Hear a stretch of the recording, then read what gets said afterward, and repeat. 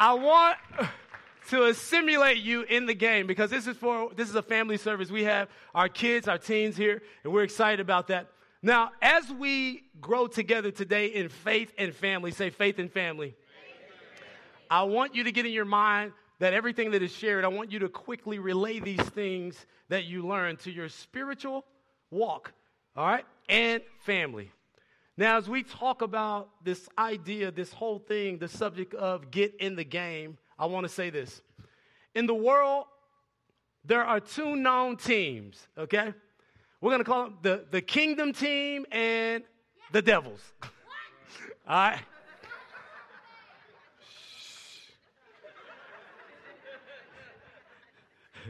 Now, one team you've already been chosen to, but the other team, with all of its might, is trying to convince you to join.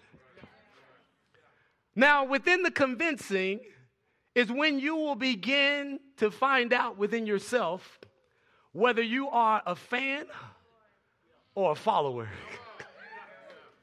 Come on, somebody say, get in the game. Are you a fan? Or are you a follower? Of who? Jesus. So let's break this down. And don't worry, let the kids talk, except my son, don't talk too much. He has the art of speaking down. His orientation is like off the charts. So what is a fan? I'm going to help you. And a fan is an enthusiastic admirer of a sport, let's say a pastime, celebrity, or thing, right? So then you will ask the question like, what is a follower? It is an adherent or also meant a devotee of a particular person, cause, or activity. I want to help you with the difference right now. I want to help you with the difference. The difference is, catch this because this is going to be throughout everything. The difference is one is just an enthusiast of what they are admiring, but the other is devoted to it. Did you catch it?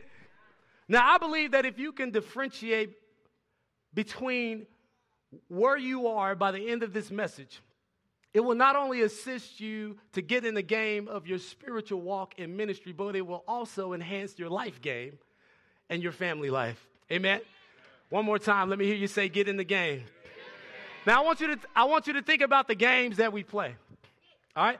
Games like we play at home or at school, like board games, right? Playground games. Anybody remember kickball? The greatest game and the less expensive ever, right? A ball and people. Football, basketball, soccer, baseball, all those types of games. But one thing has remained consistent, and it is how we pick teams. Now, if you pay attention to how teams are picked, it first starts out with the selection of the captains or the persons who will select the group, the teams, right? From the group of participants or the people that are going to be involved. Now, one thing is for sure that even while a person is standing there with their hand raised, screaming, pick me, pick me, pick me, before they are even chosen on the team, they actually have a great desire to want to play. They want to be picked. They want to play. They want to get in the game. But here's what I realized. I realized that, and this might be a word for you, I realized that in life, even when you're picked last, you're still in the game. Anybody receive that? You can preach that at home in your closet because I thought I was looked over, but he chose me. And even though I was picked last, I'm still in the game. That's a word right there. Now there may be some kids or some teens or even adults who would rather stand on the sidelines, who would rather spectate than participate, or laugh and chatter about what they see going on in the game. And often that can be with little or no desire to play, to get in the game. Now think about this. When it comes to the big games, you have the stands, you have bleachers filled with fans. You have players, you have coaches, you have cheerleaders, but you also have something that is rarely mentioned called the bench. No one dares talking about the bench, right? See, in the world of things in sports, you can physically see the bench. But in ministry, although you cannot see it, there are some people sitting on it.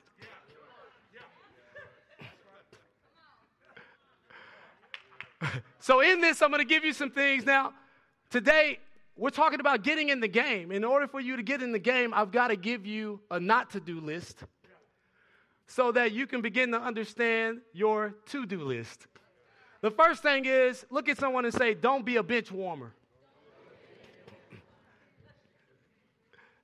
In other words, don't join the team just because you enjoy being around the game. See, some people, they enjoy being around the game, around the energy, around their environment. But they're bench warmers. But I want to help you because there can be different types of bench warmers. I'm going to give you three, just three. It's those who ride the pine or sit on the bench because they choose to. You know, those people that sit around as though they chose God versus being chosen by Him. Or, well, let me give you a scripture. John will help you because in John it says, you didn't choose me, I chose you. I appointed you to produce lasting fruit so that the Father will give you whatever you ask using my name. Now, if you notice, it didn't say you were appointed to produce activity, that you were appointed to produce ideas, but it says that you were appointed to produce lasting fruit. Get it? Now, there's also another type of bench warmer, and it's those who filter their life through their own inadequacies. Those who filter their life through the phrase of not good enough. They sit on decisions and opportunities. They see themselves as not good enough. Therefore, it is displayed in their game. It's displayed in their life, but at the same time, they serve a God who is more than enough. It's also another type of bench warmer that is those who hear others' opinions louder than God's voice. Anybody get it? See, these types of bench warmers become paralyzed in opinions. They take on a state of paralysis because of all the opinions going on are drowning out the voice of God when He's already spoken to them in what they are called to, what they're purposed to do. They become passive in something that they've already been called to. Now, we cannot take a passive approach to our faith. We must be, everybody say, alert. We must be alert. We must be determined. We must be the ultimate competitors, not to be better than our teammates, but greater than our opponents. See, as believers, we should be a part of a kingdom team running the race to win. In Corinthians, it says, don't you realize the race everyone runs, but only one person gets the prize? This is what I like. So run to win. So run to win. In Peter, I want to bring it more home. It says, God has given each of us, a gift from His great variety of spiritual gifts. Use them. I'm going to say it again. Use them. And then he says, use them well. Why? To serve one another. Now, I'm certain, even now, but definitely back in the day, no one wanted to be a bench warmer because the objective in their mind and the participant and the athlete was solely to get in the game, not warm the bench. Now, follow me. Can you imagine that a chosen individual, someone who has been selected to be on the team, would go through such measures to be accepted on the team, to have a chance to get in the game, but only carry the hope in their heart to earn just the opportunity to ride the bench? Think about it. Don't get caught up being a bench warmer. Here's something, because we have to have the mindset and the understanding, and this is really, really, as believers, as followers of Christ, we must have a mindset and understanding that just because you made it on the team doesn't automatically put you in the game. Just because you was chosen on the team, it doesn't automatically place you in the game. You've got to do something. Now, I don't believe that the main issue is that I don't believe that people actually set out to be bench warmers.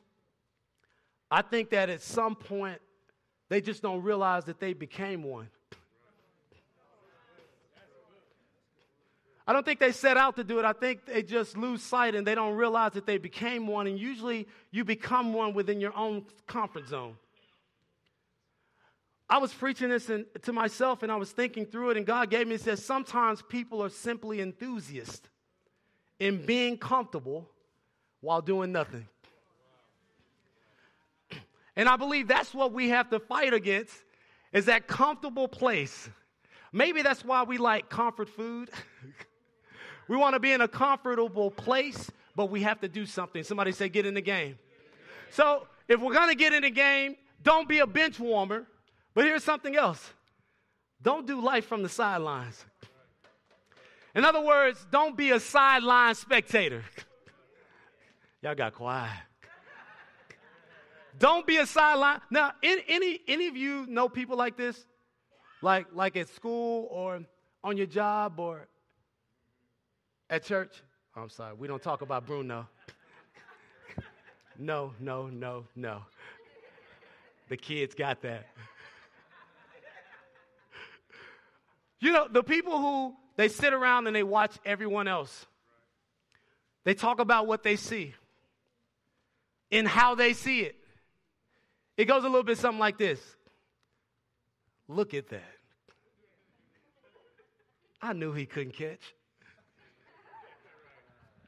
Or it goes something like this. I knew it. I knew it. See, something told me. It used to be what happened was, but now it's something told me that they were going to lose. Right? I could see it in their eyes. Or, wow, she just looked like she woke up with Jesus this morning. All these things, all the people who are watching from the sideline.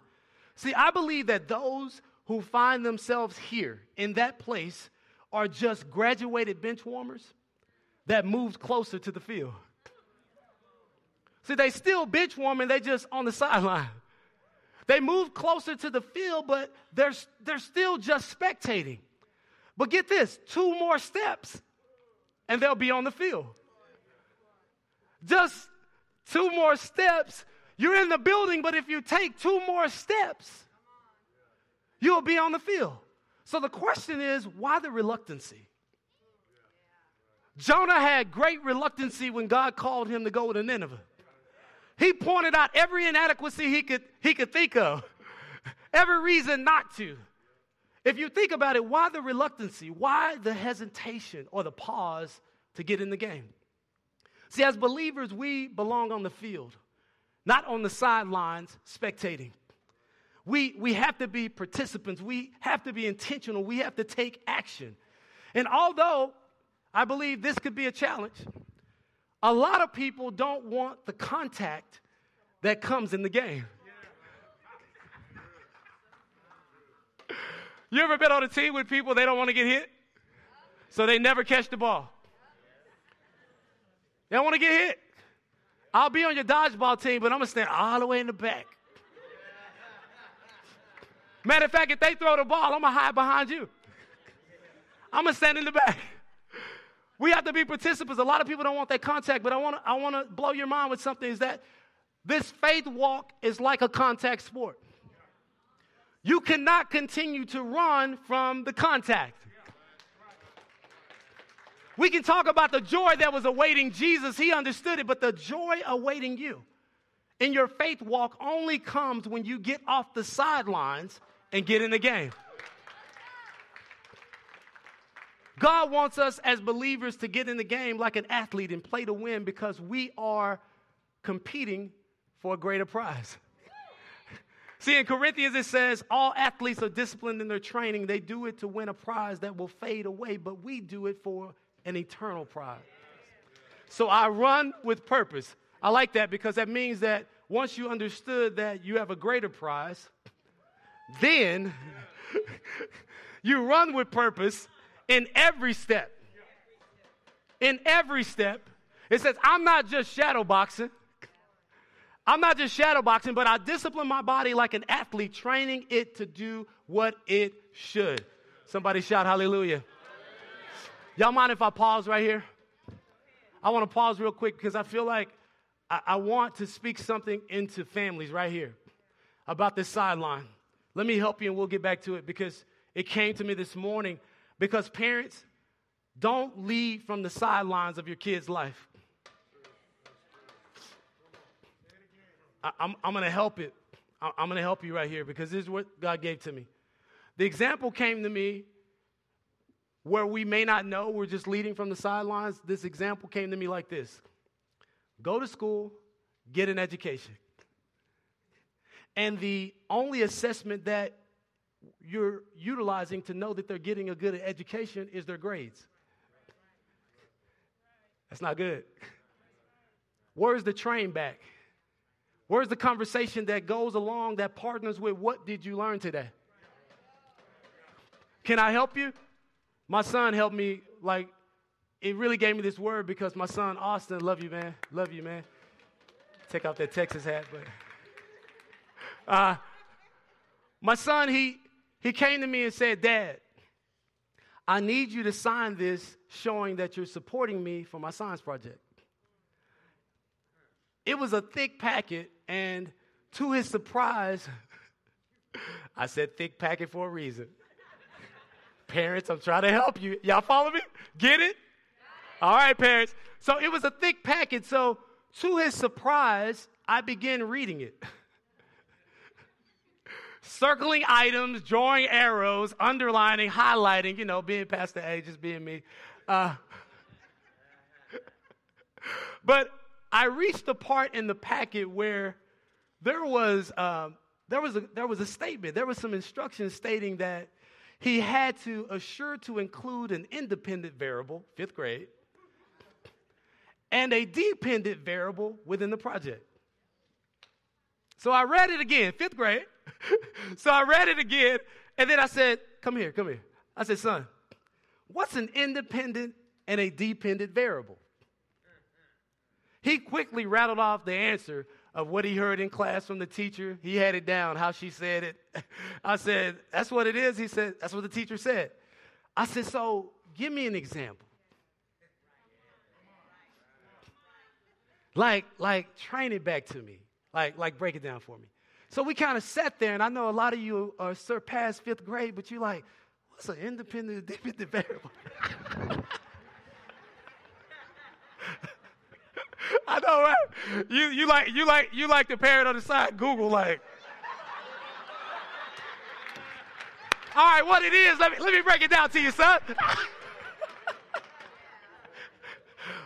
Oh, my goodness. But that's what happens. For you nerds out there, it's going to drive you crazy. You want to pull out your phone right now, but you don't want nobody to see you look it up. So let me help you. I was going to leave it right there, but let me help you. An independent variable is something that stands alone. An example would be a birthday. All right? A birthday stands alone. It's factual. It doesn't need anything else to support it to know that it's my birthday, right? That's my birth date. A dependent variable is something that there's other things that have to happen in order for that outcome to take place. For example, if you're going to make 100 on a test, there's different variables. What's some example of some variables? I'm teaching about variables, right? Right? Yeah. How well you studied, right? If you retain the information. If you showed up to take the test. Right? How much sleep did you get? So these variables, I'm asking this question, I'm saying this because I thought that's such an awesome example because you can think that you're actually in the game with your kids. But if you never get past the packet, if you never hold that expectation to ask that question, it's like we were sitting down doing math, and I'm not going to go into this, but I said, son, teach me the multiplication. And he showed me this new math, and I quickly... Grandparents, if you haven't seen the new math, you're lucky. I quickly closed the book. I said, son, I'm going to call your teacher in the morning because I'm about to take you old school. I'm about to go straight old school because it's about 20 steps in that, and I'm about to show you.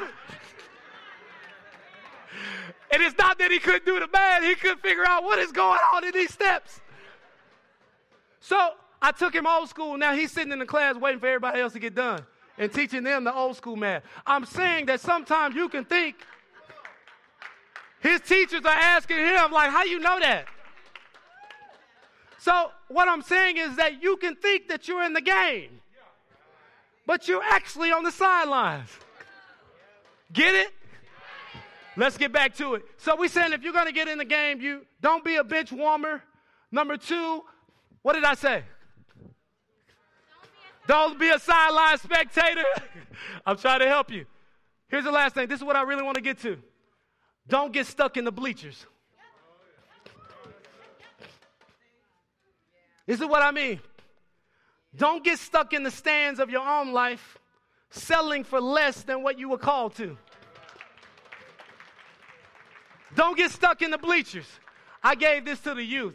Here's how I gave it to them. In the book of Matthew, it says, then Jesus said to his disciples, if any of you wants to be my follower, you must give up your own way, take up your cross, and follow me. If you know the New Testament, what comes after that book? Mark. In Mark, it says, then calling the crowd to join his disciples, he said, if any of you wants to be my follower, you must give up your own way, take up your cross, and follow me. It goes into the book of Luke. And it says, this must have been important. He said, then he said to the crowd, if any of you wants to be my follower, you must give up your own way, take up your cross daily, and follow me. Now, I don't know about you, but I've never seen anyone win a game from the sidelines, the bench, or the bleachers. See, when we get in the game, it grants us not only opportunity, especially in Christ, to individually do something great in his name, but it also gives way to a chance to contribute to the kingdom team. See, in the game, yes, there are some rules, but there's also a role that you have to play for the success of the team. Now, it's critical to the team's chance of winning. Remember those two teams? Kingdom team, Devils. But if no one shows up to play the game, it then comes to a forfeit. Now, you can show up and not be present. You can show up and not have your jersey on and still cannot play. The thing about it is this. You have to be able to contribute because in this whole thing, get it, if no one shows up, it's a forfeit. Why? Because no one committed. No one committed to get in the game. Why? Because they were too busy being fans versus being followers. I want you to walk with me. You see, during a game, you have some people who are only there to spectate and others are just fans. But in the spiritual realm of things, ask yourself, am I a fan or a follower? See, we get caught up in our own schedules, in our own thoughts, and then we have no time and energy to answer the call of the coach. And the coach is who? Jesus. We can't even hear the coach call our name. We sat on the bench so long, we forgot the game. We're thinking about Mickey, Disney World. Like we're thinking about buying groceries. We're thinking about all these different things. You can't even realize sometimes that God's called your name. You've been seeking a blessing. You've been praying. You've been believing for something, but you're so caught up in so many things that you can't even hear the coach call your name. And then when he actually calls your name and you hear him, you quickly turn and begin looking for your substitute. You're like, Lord, it must be somebody else. All these people are here. It must be someone else that you can choose for this right now. We look for our substitute even though we have not even entered the game ourselves as of yet. Therefore, we only have time to be fans because it will require more energy and effort to be a follower. Can I help you? We get comfortable being an enthusiastic admirer rather than being a devoted follower. See, it's easy to get up in the morning and show up for worship. It's hard to show up and set up. It's hard to show up to get the game plan together so that we can help win more souls for Christ. We can get up and we can show up because the songs, everything are here. But it's hard sometimes in being that devoted follower. And when this doesn't happen, well, when that doesn't happen, guess what happens? I'm glad you asked. Instead of having a community of devoted followers, we end up with a stand full of fans. Come on, you got to preach this with me, Pastor. I want to tell you what fans are. See, fans, they attend the games, but they never play in the game. They cheer on the other team as long as they're winning. They boo the opposing team or when a play happens that they don't like. They know about the players, but they don't actually know the players. I'm all up in this room provoking good works. But I want to help you right here. But likewise, as Christians are just like fans sometimes. They attend church but never get in the game. They never get into ministry because they can't get past Sunday. They cheer Jesus as long as they like the worship song being sang or the sermon being preached, as long as they're winning in life. And if they like the process and how things are being done. Y'all don't hear me? They boo whenever they have to take a hit. They know God, but they don't really know him. They bought the t-shirt, but they never paid a price. They never took up a cross to follow him. I wish I had some people that were some followers. I'm talking about some people that there's 1 minute and 3 seconds on the clock in the fourth quarter and you're on the 1 yard line of your life. Except this time, Brady don't have the ball. Jesus does. You're on the 1 line in your life. Now, if you notice that it says run the race to win, it didn't say run the race and coach. So that means if I'm on the 1 yard line with 1 minute and 3 seconds left, I'm just ready to run. I know he's going to throw me the ball. I know he's going to get me there. I'm a devoted follower, so I'm saying whether there's 10 seconds on the clock, I believe that we're going to win the game. I wish I had some devoted followers, those people. I'm talking about some devoted followers that you stop reminiscing how good he was.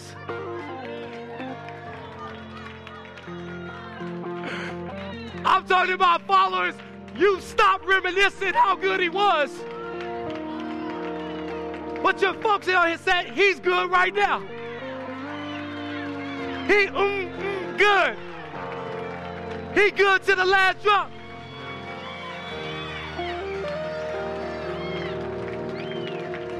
I'm talking about some devoted followers that's saying he can do exceedingly, abundantly, above anything that I could ever imagine, anything I could ask for. I'm talking about a devoted follower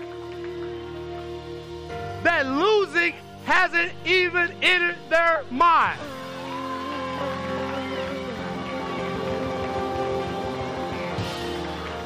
I'm talking about a devoted follower that believes that, listen, a devoted follower that believes that when I win, I win.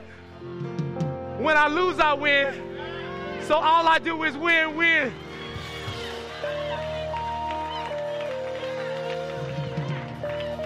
I'm talking about devoted followers that even when you feel like you're losing, you have a winning attitude. Not because of who you are, but because of who he is. I'm not done. I'm talking about a devoted follower that gets on the starting line, and no matter if you're on the line with all the people in the world who's ever broken the world record, you stand there with confidence. You stand there with unshakable confidence. You stand there with a faith that cannot be shaken. You stand there with peace. You stand there with deliverance. You stand there with belief that I know that he's able.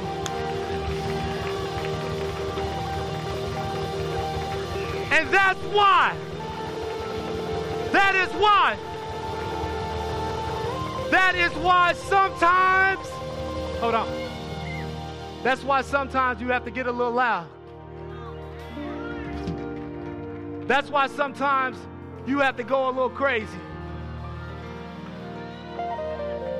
That's why sometimes that the noise that you make, we're not making clanking cymbals, but we're making a joyful noise. Now, I'm not talking about fans that's making a joyful noise when the refrigerator is full. Kids, I'm talking about followers that even though it's only peanut butter and jelly in the refrigerator and the butt part of the bread, I'm talking about that type of follower. They said, I'm going to stand, I'm going to believe, I'm going to fight. So God, he's in your life. And he's at the line of scrimmage. And I just believe he's saying this to the enemy about getting in the game. He's saying that this is the last play. It's fourth and 2. They know what we're going to do. We know what we're going to do. The enemy knows the play. Matter of fact, we done spoken to him across the line. We run it to the right.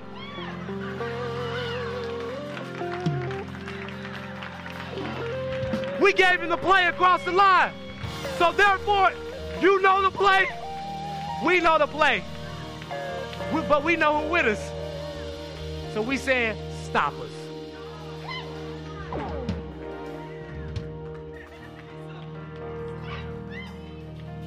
Stop us if you can. Because the weapons that we're fighting with,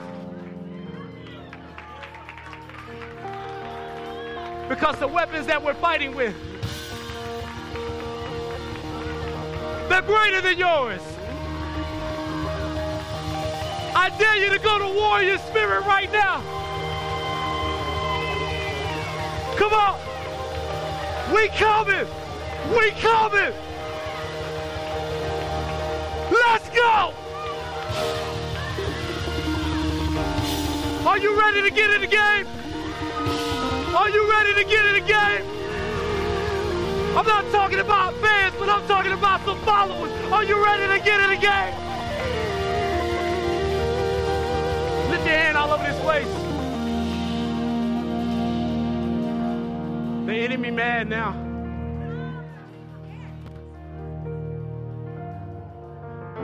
Because there's been a conversion from fans to followers. We can't just walk it. We have to talk it. We have to model it. We have to believe it even when it's hard. I believe that God wants to wreck your life. But you can't be afraid of the hits. You can't be afraid to take the licks. Fight comes with it. Fighting it's only an indicator to me that something's about to happen. It's an indicator light to me that we're about to make a turn. There's about to be a shifting. There's about to be a movement.